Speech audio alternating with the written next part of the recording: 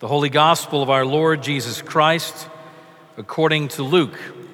Glory to you, Lord Christ. The sinners and tax collectors were drawing near to Jesus, and the Pharisees and the scribes grumbled, saying, "This man welcomes sinners and eats with them." And so Jesus told them this parable. There was a man who had 2 sons. The younger of the 2 said to his father, "Father, give me the share of the property that is coming to me." And so he divided his property between them. Now, many days later, the younger son gathered all that he had and took a journey to a far country where he squandered his property in reckless living. And when he'd spent everything, a severe famine arose in that country, and he began to be in need. And so he went and hired himself out to a citizen of that country who sent him into the fields to feed the pigs. And he was longing to be fed with the pods that the pigs ate, but no one gave him anything.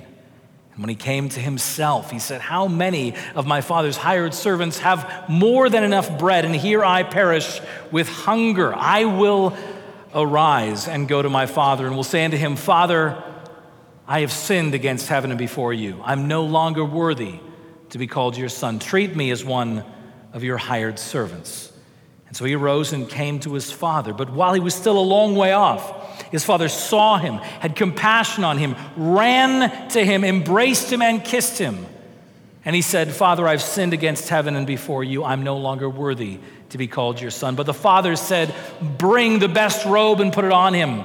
Put a ring on his finger and shoes on his feet, and bring the fattened calf and kill it, that we may eat and celebrate. For this son of mine was dead and is alive, was lost and is found." And they began to celebrate.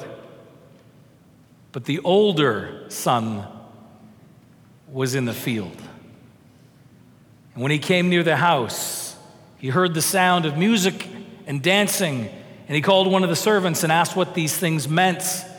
And they said, "Your brother has come, and your father has killed the fattened calf, because he's received him back safe and sound." But he was angry and refused to come in. His father came out and entreated him. But he said, "Look, I've served you these many years, and I've never disobeyed your command.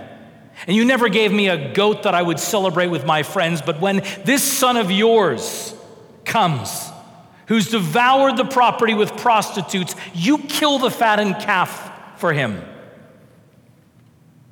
His father said to him, "Son,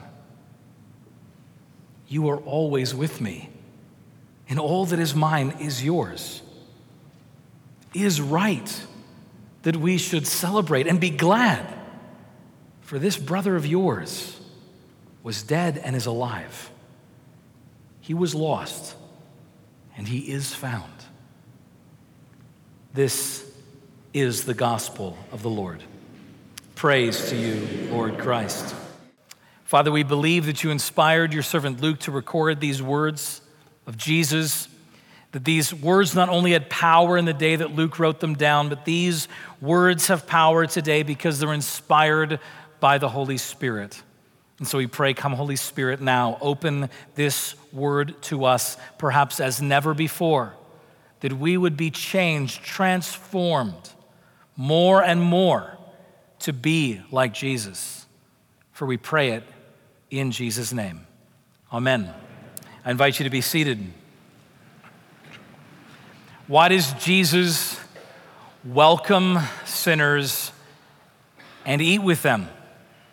It's the third week of 3. We've come to the end of looking at the prodigal son parable, this most famous parable of Jesus, right up there with the parable of the Good Samaritan. Everyone knows this story, but do we really know this story? See, this question, why does Jesus welcome sinners and eats with them, is the whole reason he tells the parable. Because as we see, if you're with me in Luke chapter 15, turning there in your own Bibles or the Pew Bibles or your iPhone 11s, in Luke chapter 15, verse 2, we see that by the fact that Jesus is welcoming and eating with these sinners, that the Pharisees grumble about it. This man welcomes sinners and eats with them. And so Jesus tells this parable. The first week, as we looked at the younger son, we see that Jesus eats with tax collectors and sinners because he knows and wants us to know that sinners are truly lost children of the Father who are broken but desperately want to go home. And so he eats with them.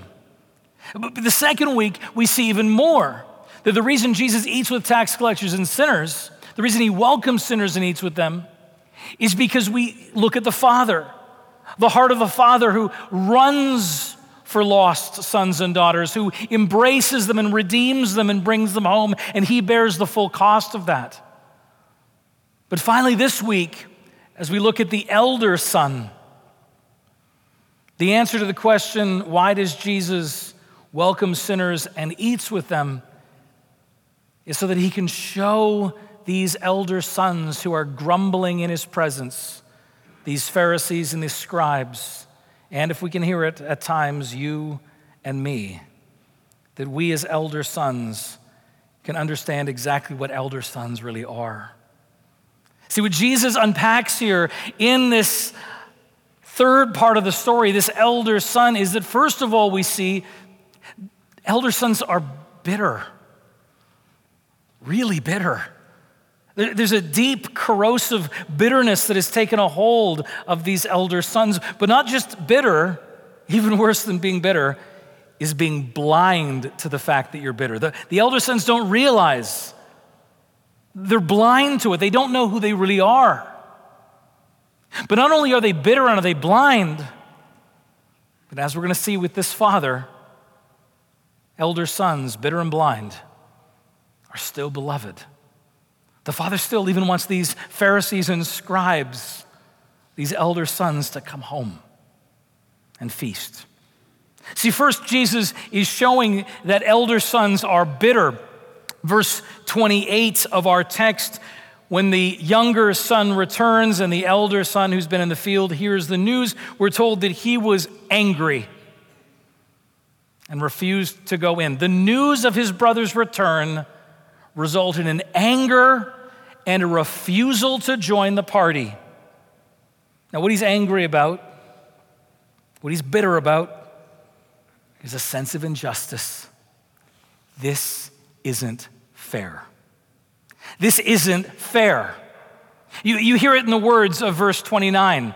Look what he says to his father. It's really unpacking his heart. He says, all these years I have served you, and you never gave me a young goat. Yet when this son of yours returns, who's squandered the property on prostitutes, you kill the fatted calf for him. I mean, he's adding up his life and the life of his younger brother, and he says, this is not fair. I have served you dutifully. There's a deep injustice within his bitterness. Ultimately, what he's saying to his father is, I've served you, which is literally, I've slaved for you. Dad, the way this relationship really works is a master-to-servant relationship. You're the master, I know, and I have served you well, and therefore, guess what, Dad? You owe me better than this. You owe me better than this. Oh, the bitterness that arises in our sense of injustice. I remember in my senior year of high school at the awards ceremony, at the end of the year, senior year awards ceremony, all the different awards being handed out for the various disciplines. I knew what I was getting, right? There I am. I'm already a pro singer. I've got an album I've already released. I sang a solo at graduation. I directed the choir, my barber shop quartet. It was exciting, girls and ladies. The barbershop quartet sang. I directed the choir. Did I say that? I directed the choir. And so when they came to present the music award, I'm already like halfway out of my seat. And they presented the music award to Phil Riley. I mean, I was shocked. I almost said something. I was furious. This can't be right. I was so bitter. I was so angry. And I'll tell you, I lived in that bitterness for years. I love to tell that story. I love to just sort of have that cathartic experience of telling that story and all the injustice that's within it. But the truth of the matter is, a friend told me several years later, after I was telling this story at some party, he says, Paul, you know why you didn't get the music award? I said, no.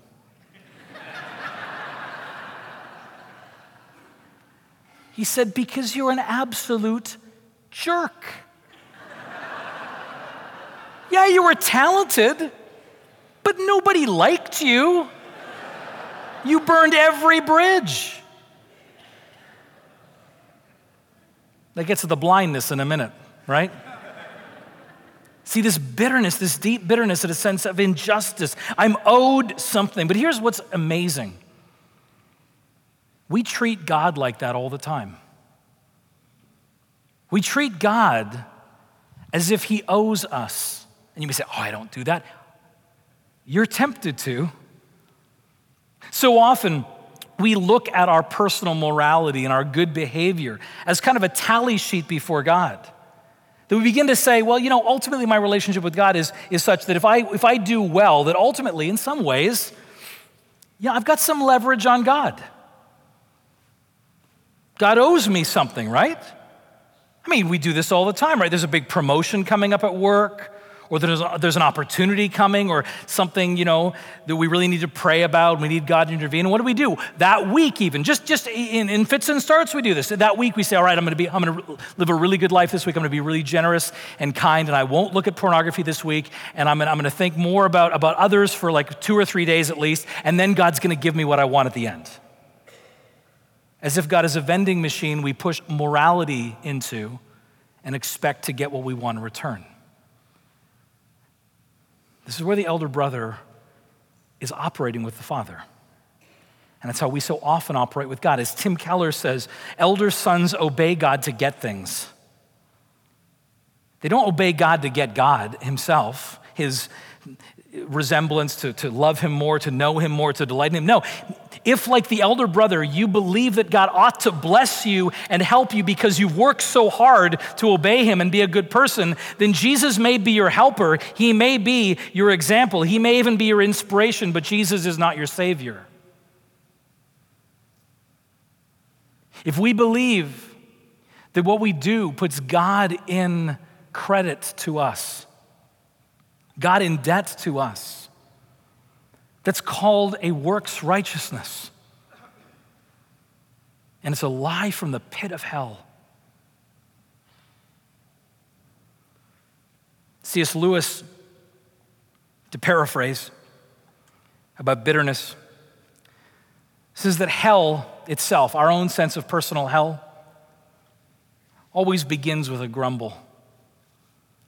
Our own hell begins with a grumble, a sense of bitterness, some injustice that we think the world or God owes us something else than what we've had offered to us. And that grumble grows because, as C.S. Lewis says, we are ultimately bound to be eternal beings. We go on, and that grumbling will grow in us, that bitterness will grow in us to the point that all that is left finally is the grumble. And that is the definition of living in a personal hell. That we have been consumed by our bitterness and our jealousy and what we think is owed to us. When we don't get what we think is owed to us, we get bitter like this elder son. But here's what's amazing, is Jesus shows us that these elder sons are not just bitter, but they're blind to it. He doesn't even see it. See, in verse 29, these are his words. Again, he says, I've served you and I've never disobeyed your command. Really what he's saying is, I am the good son. Come on, you've got to acknowledge that I'm the good son. And the problem is, it just isn't true if you keep reading. In fact, you go right back to the beginning. Right, way at the beginning of the story, back in verse 12, when the father is dividing the property, this younger son, his totally sinful, rebellious, inappropriate request that the father give him his share of the property, right? Well, verse 12 goes on to say, and the father divided it between them. Who's the them? 2 sons. The elder son and the younger son received the property that was coming to them. There's not a word in verse 12 of the elder son protesting, as he should have publicly and loudly, "Father, do not give me what is coming to me. You matter more to me, Dad, than the property." No, the elder son stays silent and receives exactly what his rebellious younger brother received.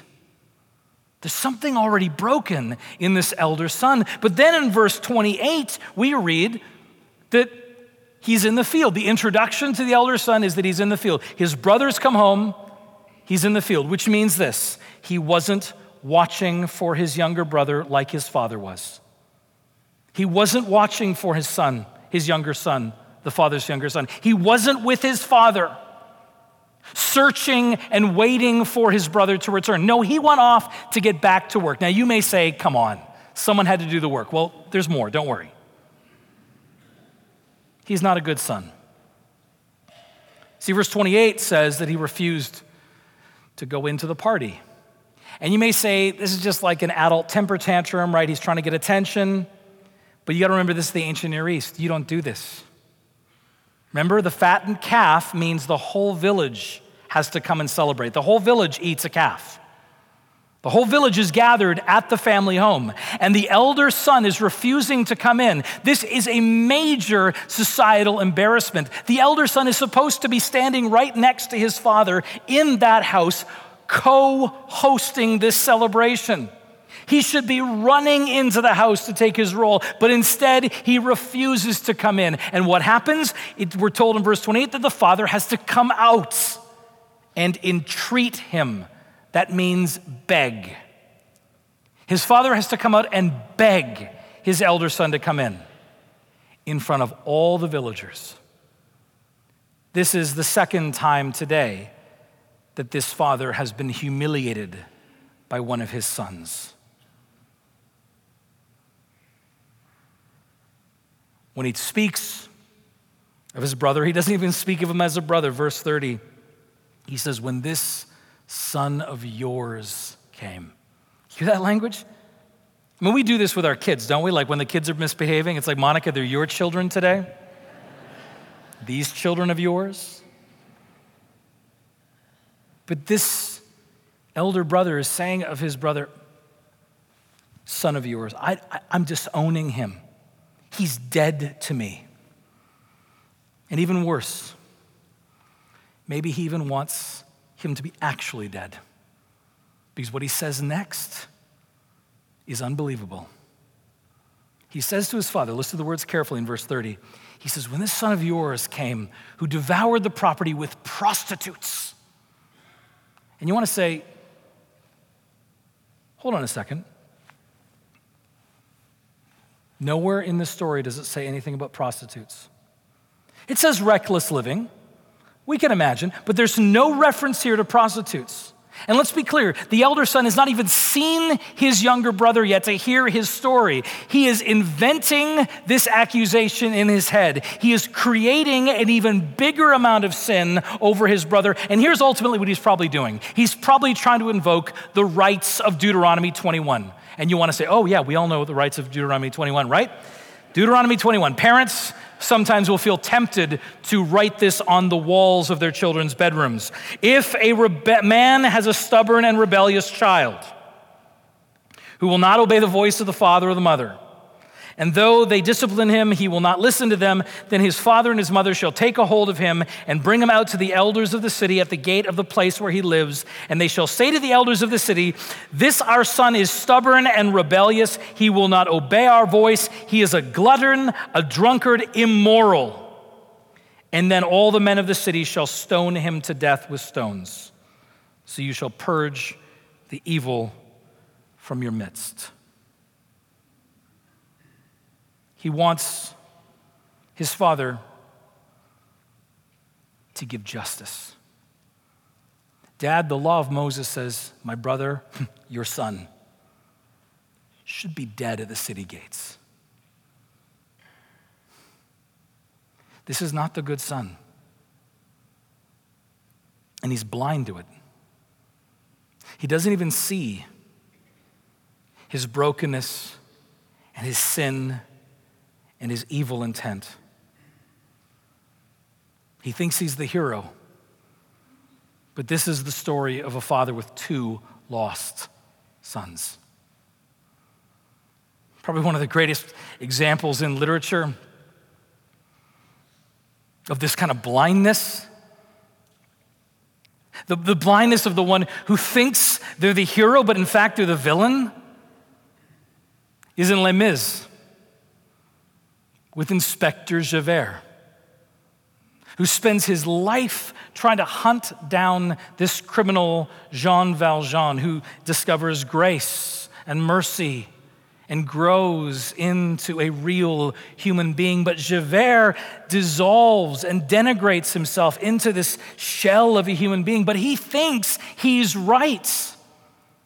He knows his place in the dark, but mine is the way of the Lord, and those who follow the path of the righteous shall have their reward. And if they fall as Lucifer fell, the flame, the sword, and so it has been, and so it's written on the doorways to paradise, that those who falter and those who fall must pay the price. But he's the bad guy. He's the villain. And at the end, when he discovers this is true, he can't even bear to live a moment longer. Elder sons are not just bitter, they're blind. It's that moment, just a page turn away in Luke chapter 18, where Jesus describes the two men going to the synagogue to pray, the one a Pharisee and the other a tax collector.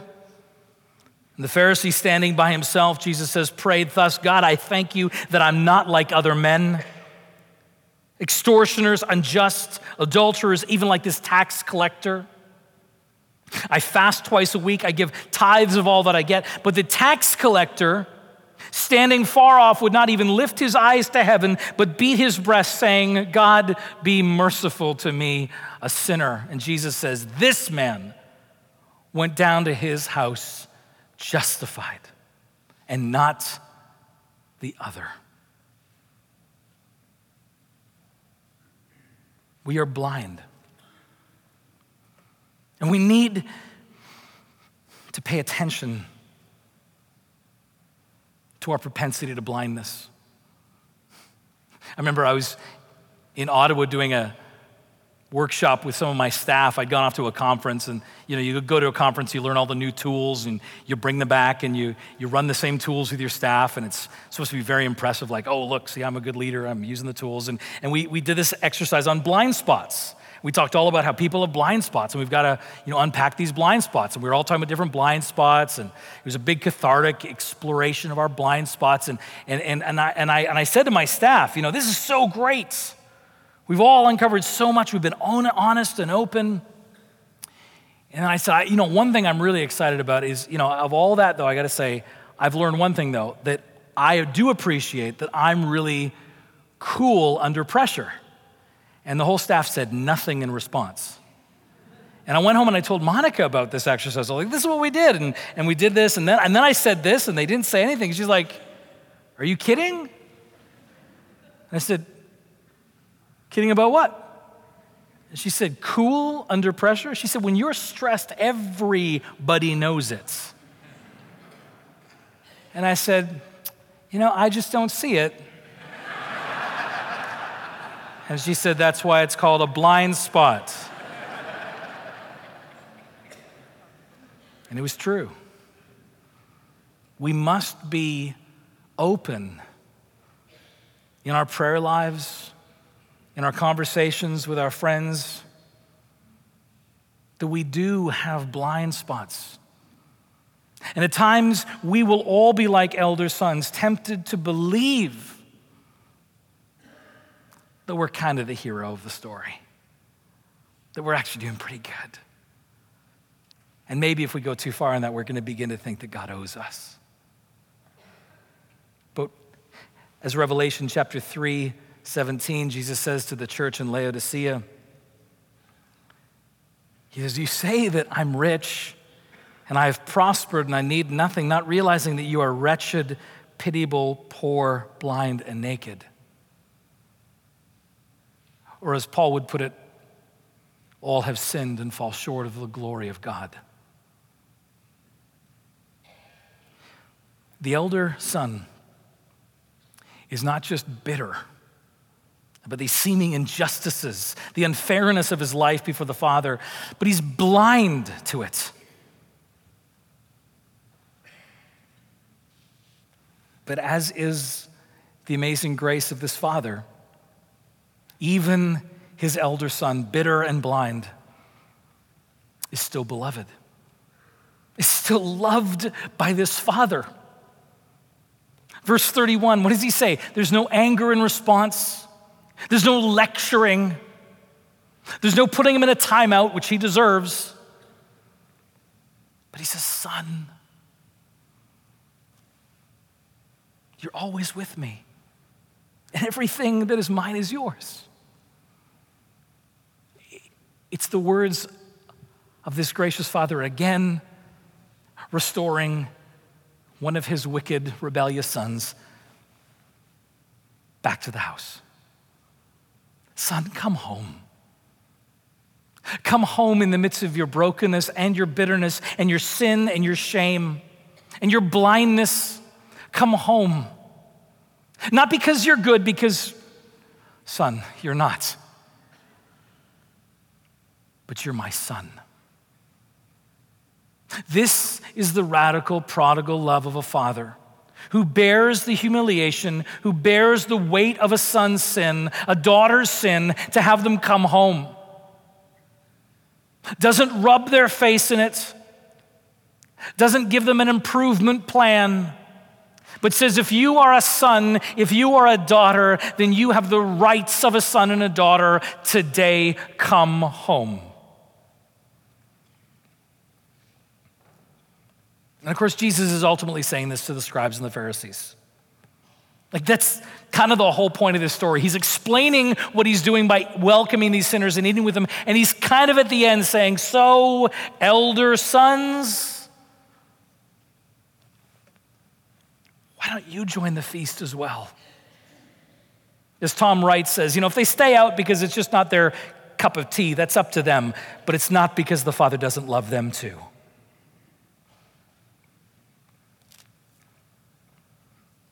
C.S. Lewis says, God loved us not because we were lovable, but because he is love. Behold what manner of love the Father has lavished on us, that we should be called children of God, and that is what we are. 1 John 1:31. So where do you see yourself in this story?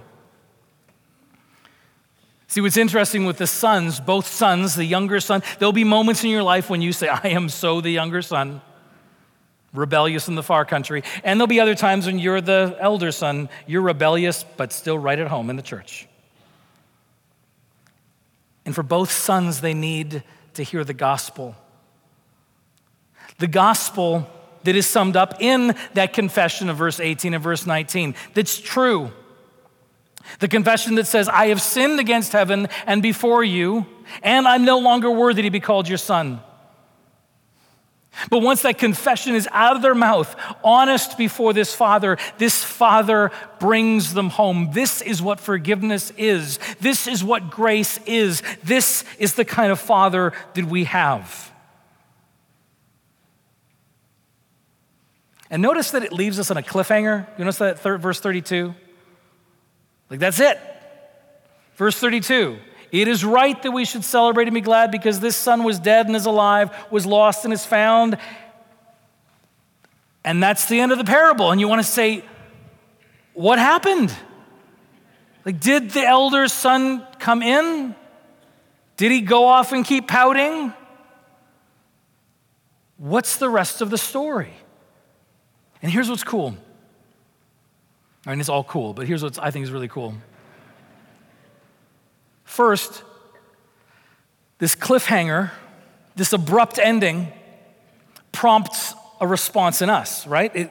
It leaves it asking the question, so how will you complete the story? How does the story end for you?